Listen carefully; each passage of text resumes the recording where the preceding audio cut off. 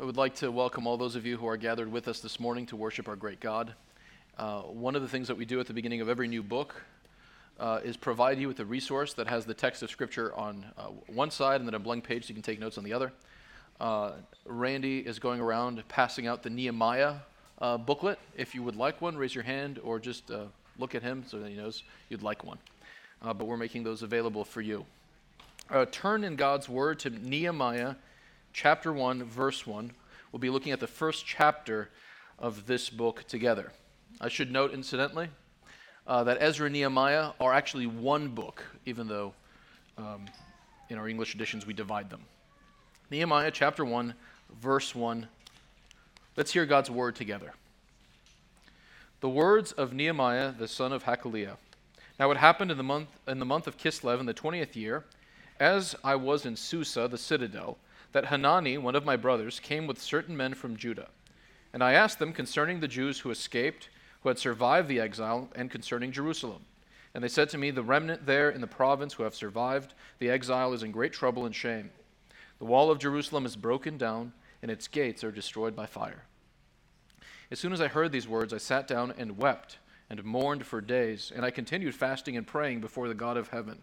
And I said, O Lord God of heaven, the great and awesome God who keeps covenant and steadfast love with those who love him and keep his commandments, let your ear be attentive and your eyes open to hear the prayer of your servant that I now pray before you day and night for the people of Israel, your servants, confessing the sins of the people of Israel, which we have sinned against you.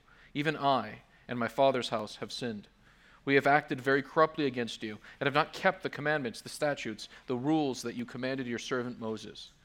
Remember the word that you commanded your servant Moses, saying, if you are unfaithful, I will scatter you among the peoples.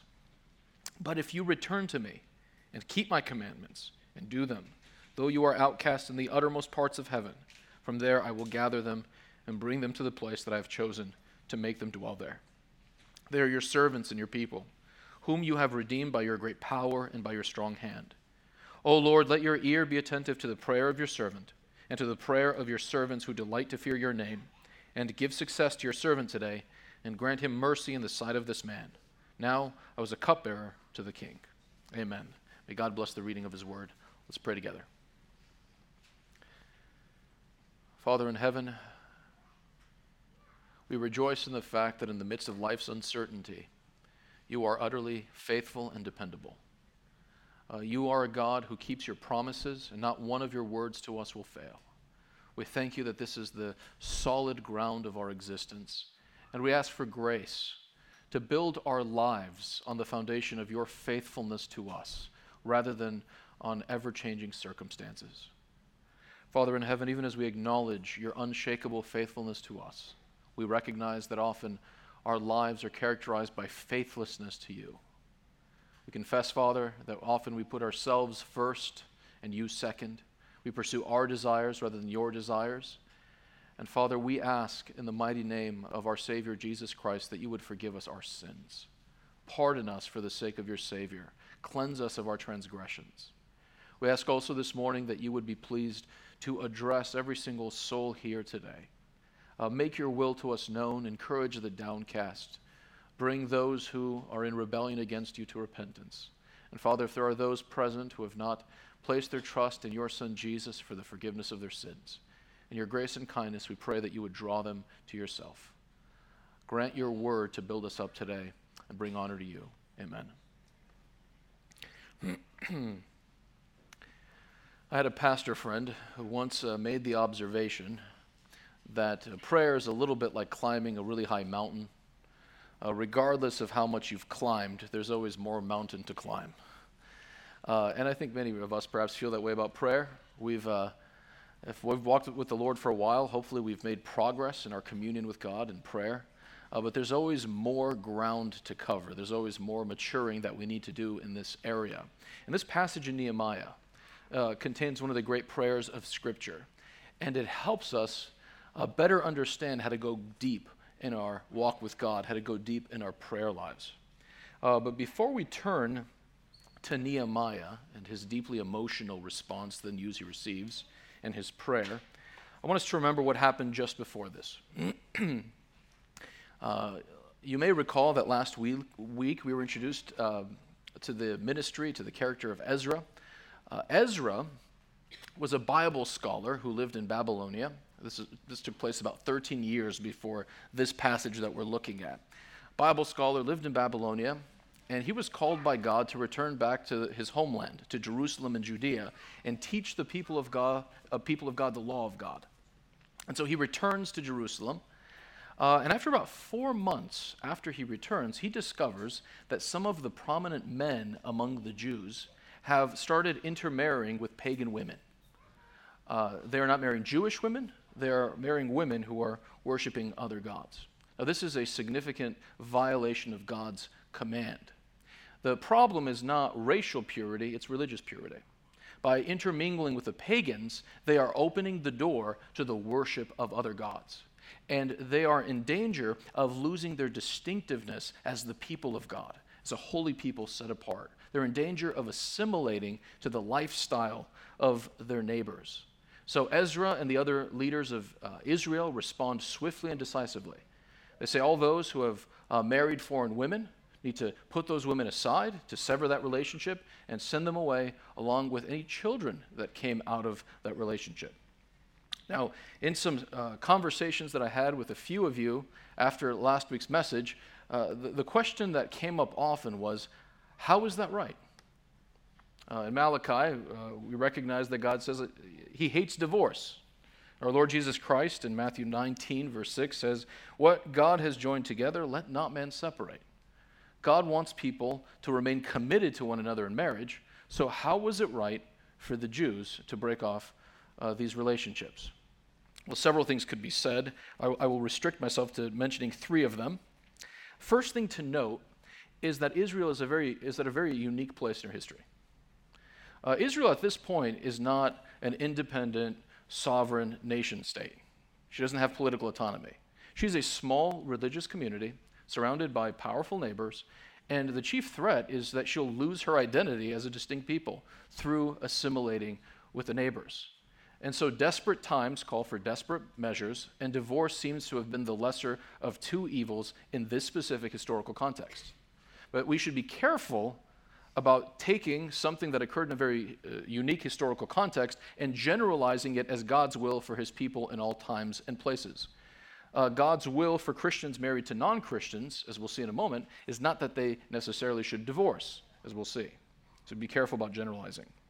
There's something historically distinct about this. Second thing to note, if you look at the prophet Malachi, who was ministering in this time period, Malachi 2, 10 through 16, you'll note that some of these prominent men were actually divorcing their Jewish wives to marry some of these pagan women. And the third thing to consider is it's just possible that these marriages were illegitimate to begin with. God emphatically does not permit his people to marry pagans, idol worshipers. And it's possible that these marriages, these unions, were illegitimate from the beginning. Some of the language that's used in Ezra chapter 10 supports this. In Ezra 10, verse 2, for example, the expression that's translated marry or marriage is not used elsewhere in the Old Testament for marriage. The only other place it's used is in Nehemiah 13, and in both instances, that expression refers not to regular marriages, but to unions of Jews and pagans. So even the language suggests that this is less than something of a true marriage, of a full marriage, perhaps. This is further reinforced by the word that is translated divorce in chapter 10, verse 3. It's not the normal word that's used for divorce in the Old Testament. So these might be indications as well that something less than a full marriage is taking place. But of course, the crucial issue for us is, what is God's will for us today? The Bible's teaching, God's will for his people today, in a nutshell, is that we get married and stay married. Marriage is a covenant relationship. This means that it's a relationship between a man and a woman grounded in a solemn oath that we make to each other. That's why we always have an oath at weddings. We pledge our lives to one another. Husband says, "I'll be with you in sickness and in health, for richer or poorer, until death do us part." The wife also pledges herself. And the will of God is that we should remain faithful to that covenant till death do us part. The prophet Malachi, 19 verse 9, notes that that marriage is in fact a covenant.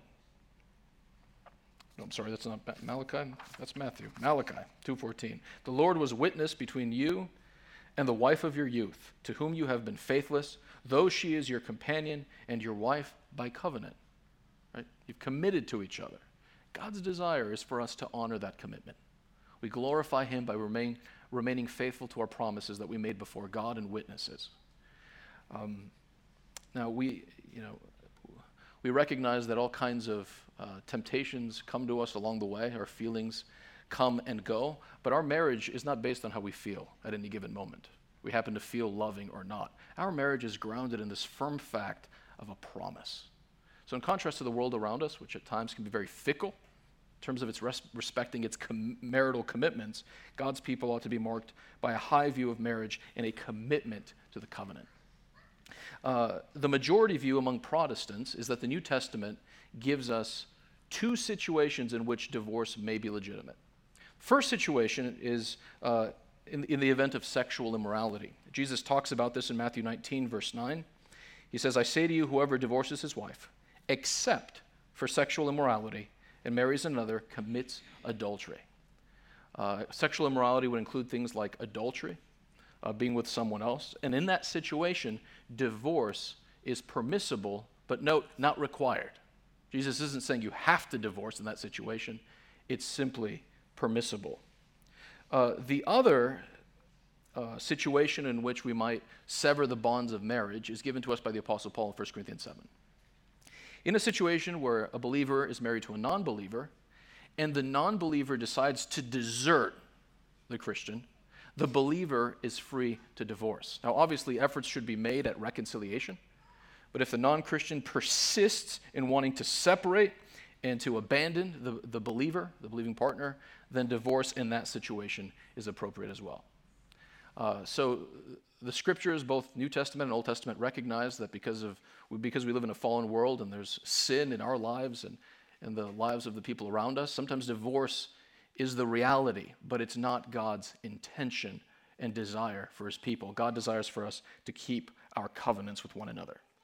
So there's this moment of massive repentance for Israel. The foreign wives are put away, and then 13 years later, we are introduced to the character of Nehemiah. Now, Nehemiah is different from Ezra. Ezra is a scholar, skilled in the law, bookish. Nehemiah is a careful planner, an organizer, an energetic leader. And he has a prominent position in the royal court, in the court of the Persian king Artaxerxes. He's the cupbearer. It's a very prestigious position. He would be responsible for making sure the king doesn't get poisoned. And he would even, it seems, select the wine. So something of an ancient sommelier, I suppose. But he had access to the king. And that is actually the thing that enables him to make this magnificent request that he makes in chapter 2, which we'll look at next week. It's a very prominent individual in the court. But he's not living in Judah at this time. He's still living in exile. Well, a group of Jews returned from the motherland, and Nehemiah's heart is with the remnant. It's with the people of God. So he asks, how are the people doing? How's it going with them? And they respond, oh, well, it's not going well, actually. The remnant there in the province who had survived the exile is in great trouble and shame. And part of the trouble is the wall of Jerusalem is broken down and the gates are destroyed with fire. They're completely defenseless from their enemies.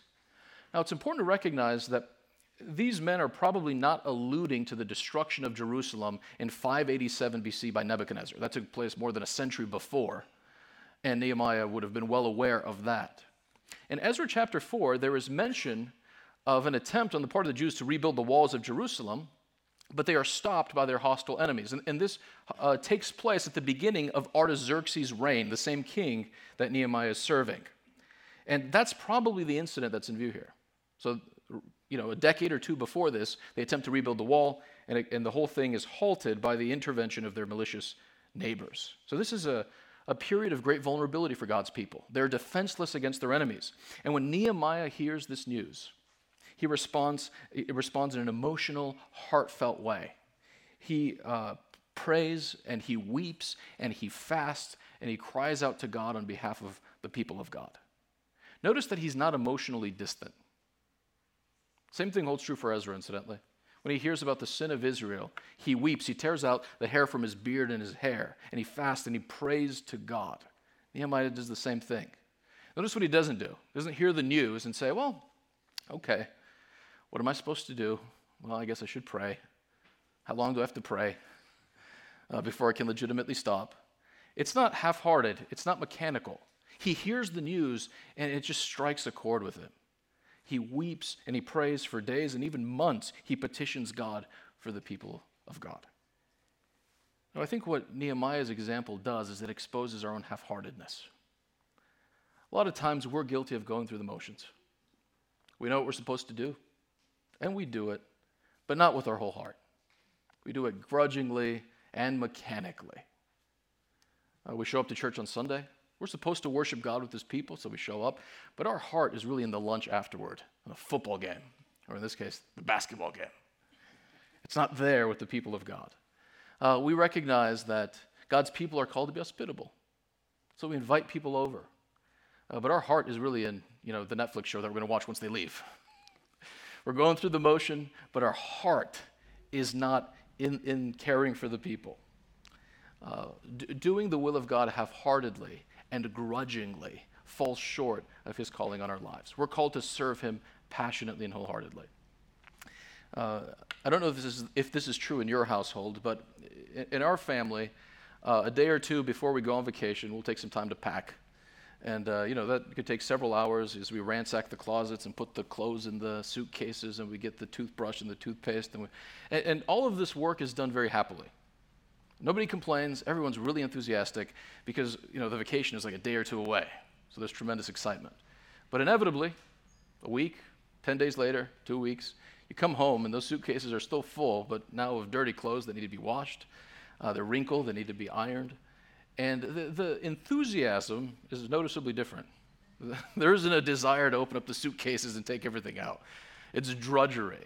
Well, often in our service to God, we're more like that family, the post-vacation family, than the family before the vacation. We do it, we have to do it, but we don't want to do it. The Apostle Paul tells us in Romans chapter 12, verse 11, do not be slothful in zeal. Do not be slothful in zeal. Be fervent in spirit, serve the Lord. Be fervent. God wants you to serve him passionately. When you do something, be emotionally invested and committed to what you're doing for him. When you pray for the lost, don't mumble a prayer before you fall asleep at night. Weep, grieve, persist in that prayer. Do it with your whole heart.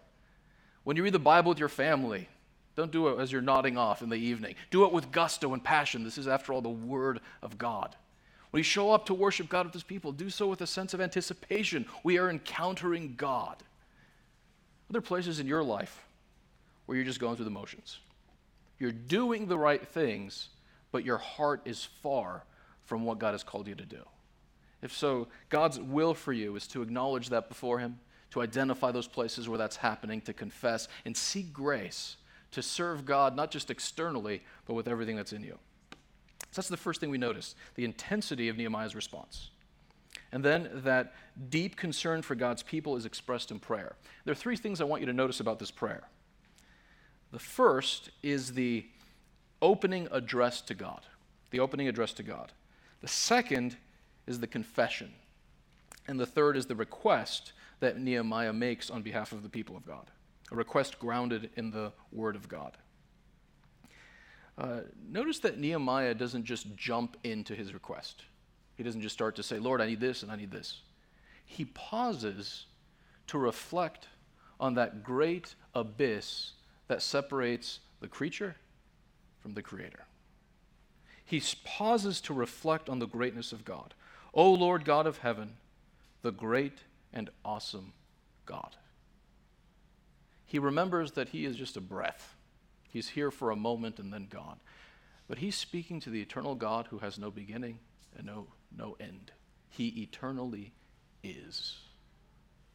Notice that praise and adoration comes before petition and request. Now this is, I think, a significant ingredient that ought to be in our prayers but frequently isn't. Our prayers begin and end with what I need. We have long lists. right, that we bring to God. Help me with this, help me with that. And it's certainly legitimate for us to express our desires to the Lord and ask him to help us.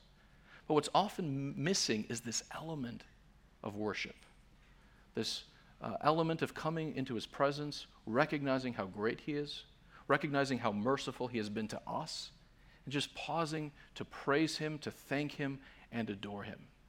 Are there long stretches of your prayer life where you simply contemplate the greatness of God and respond with adoration? That's a crucial ingredient in biblical prayer. So Nehemiah begins with the greatness of God and then turns to the faithfulness of God. You see that as well in the opening. God is the one who keeps covenant and steadfast love with those who love him and keep his commandments. That language of keeping covenant means that God keeps his promises. God doesn't say one thing and do another. He's not fickle. Everything that he tells you he will do, he will certainly do. His steadfast love means that he is unflinchingly loyal to you, his people. Circumstances change, we change, but God's steadfast love never changes. And so Nehemiah reflects on the fact that God is not simply powerful and great, but he is utterly committed to his people. God is powerful, and therefore he is able to answer our prayers, but he is also faithful and therefore willing to answer our prayers. Now, what do you think that would do to your prayer life if you began with that? Before you asked anything of God, what would happen if you started by remembering how great he is and how committed he is? Well, one result of that would probably be that your confidence in approaching God would increase. Your sense of expectation would increase. You're not speaking to a God who's reluctant to answer your prayers. You are speaking to the God who pledged to you that I am your God and you are my child. God is not stingy in answering prayers. So one of the things we learn from Nehemiah's prayer is that by beginning with God, his faithfulness and his glory, our own confidence when we approach him to petition him increases. So that's the first thing, the address to God. The second thing is that Nehemiah confesses the sins of the people and even his own sins. He prays, confessing the sins of the people of Israel, verse 6, which we have sinned against you, even I and my father's house have sinned. Confession simply means that you become aware that you have violated the law of God. And you don't attempt to explain away your guilt. You simply come into the presence of God and say, God, I'm guilty. Forgive me. You take ownership for what you've done.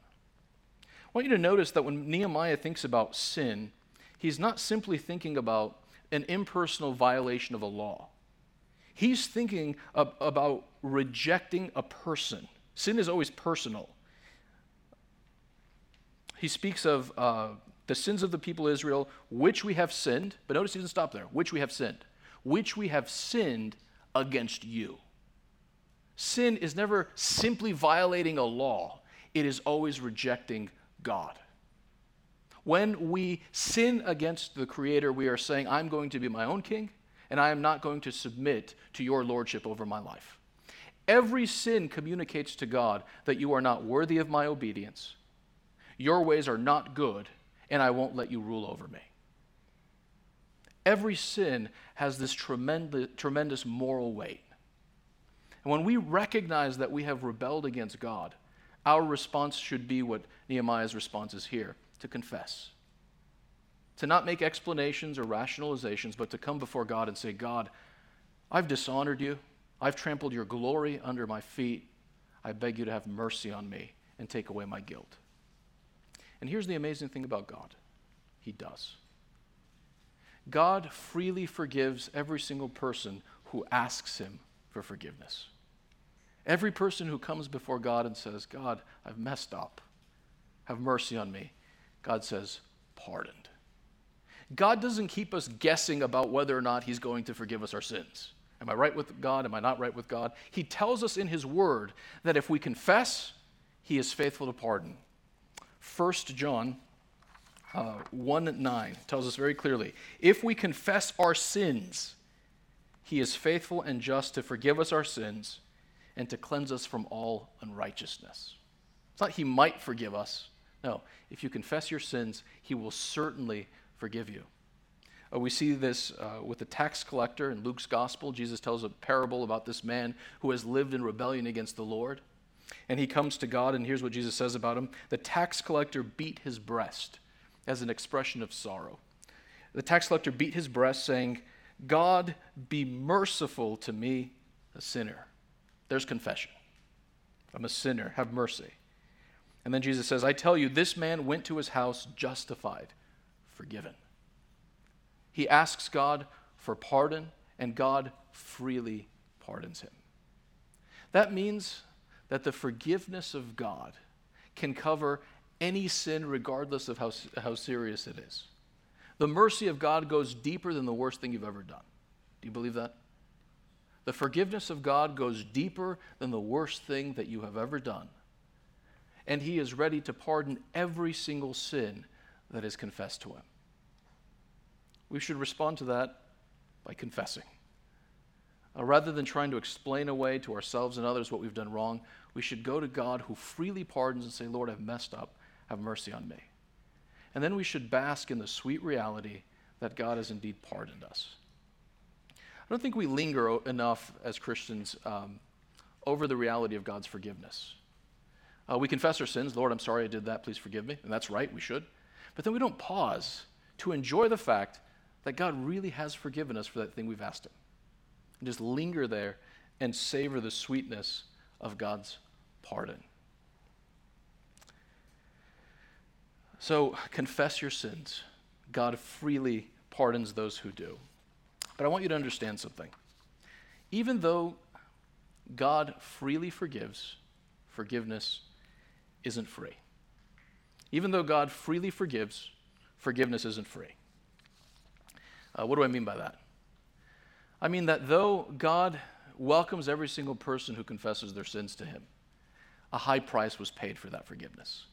Nothing less than the life of the Son of God was given that we might be pardoned for our guilt. Jesus Christ endured the horror of the cross that we might be pardoned in the sight of God. Here's what Isaiah says, Isaiah 53, verses 4 and 5. Surely he has borne our griefs and carried our sorrows. Yet we esteemed him stricken, smitten by God and afflicted. But he was pierced for our transgressions. He was crushed for our iniquities. Upon him was the chastisement that brought us peace. Forgiveness is free to us because Jesus endured the anguish of the cross. Nothing less than the life of the Son of God was given to purify us in the sight of God. And so when we confess our sins to God, we should rejoice in his forgiveness, and we should give thanks to our Savior, who gave his life to bring us to God.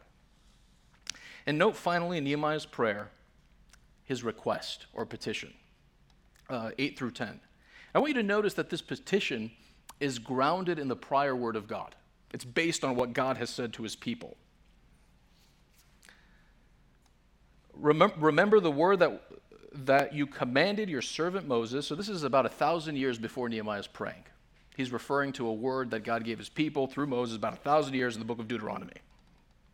Remember the word that you commanded your servant Moses, saying, if you are unfaithful, I will scatter you among the peoples. So at that point in Israel's history, when they just became a nation, Moses says, if you're unfaithful to the covenant, God is going to scatter you among the nations. But there's hope. Verse 9, if you return to me and keep my commandments and do them, though your outcasts are in the uttermost parts of heaven, from there I will gather them and bring them to the place that I have chosen to make my name dwell there. So if you are unfaithful to the covenant, the day will come when I will scatter you. But listen, if you return back to me, I don't care if it's the end of the earth, I'm going to bring you all back home. And so Nehemiah is appealing to that promise. He's saying, God, remember what you promised 1,000 years ago? That when we are in exile because of our sins, you're going to bring us back. Please act according to your word. Please fulfill your promise. Now, you might think it's a little strange that he cites this promise because the promise is, I'll bring you back to the land, and God has already done that. God has already brought his people back to Jerusalem and Judea. But it seems to be the case that Nehemiah thinks of this promise not simply in the return of the exiles to the land, but as being established in the land, flourishing in the land. And that's why he's citing this word through Moses. But the fundamental reason and basis of Nehemiah's appeal is in verse 10. He reminds God, as it were, that Israel is his people. They are your servants and your people, whom you have redeemed by your great power and your strong hand. God, act not because we deserve it, but because you have chosen us to be your people. You have been gracious to us. You've called us to be yours. And in your faithfulness to us, restore us to the land and establish us in the land. Cause the walls to be rebuilt and your people to dwell securely. The significant thing I want you to notice is that his petition is based on God's word. He comes before God asking him to do something based on what God has promised to do. And this teaches us when we make petitions of God, we should learn the discipline of making our case biblically for what we ask. Here's how J.I. Packer puts it. We should lay before God the reasons why we think that what we ask for is the best thing. One of the reasons this is important is that teaches us to pray in line with God's will. In the Westminster Shorter Catechism, question 98, we are asked, what is prayer? And this is the definition we get. Prayer is an offering up of our desires unto God. So we tell God what's on our heart. For things agreeable to his will, in the name of Christ, with confession for our sins and thankful acknowledgement for his mercies. Notice that phrase, things agreeable to his will. When we pray, we want to ask God for things that he approves of and delights in.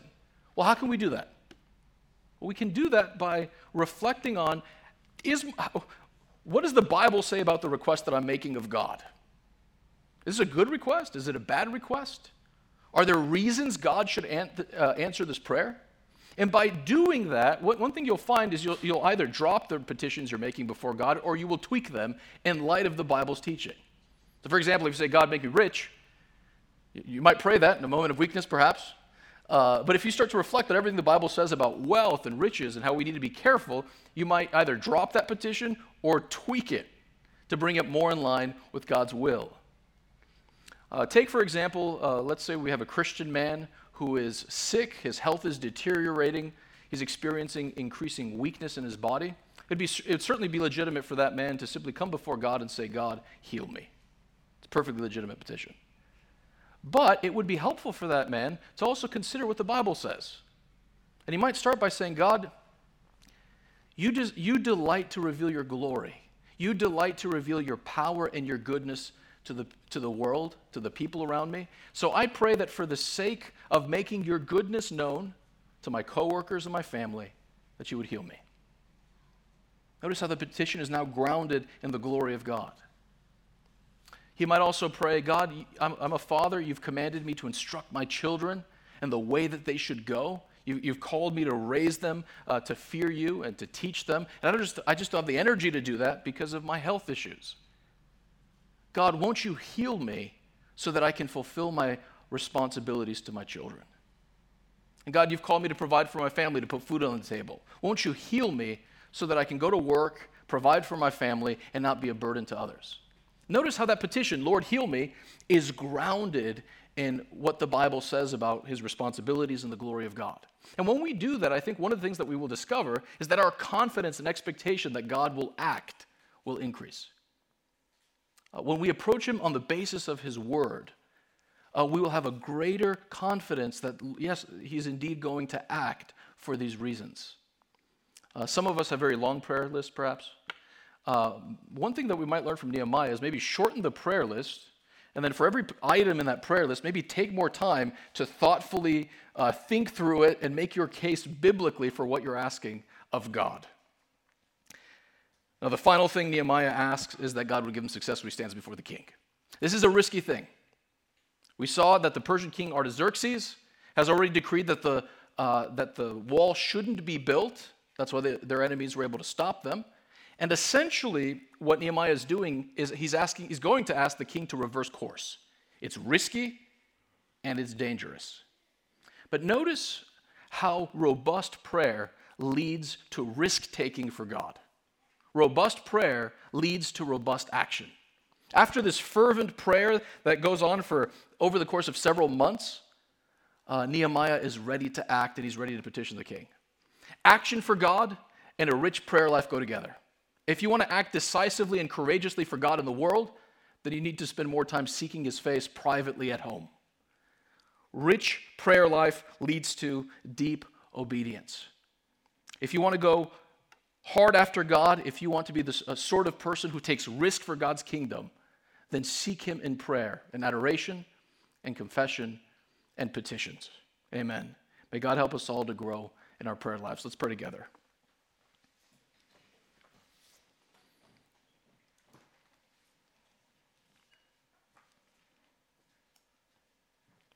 Father in heaven, we praise you. You are our rock. You are faithful. Give us grace through your word and spirit to increasingly reform how we approach you in prayer, and grant us to seek your face continuously, adoring you, praying for the things that matter to you. Father, we thank you for your faithfulness to your people. Amen.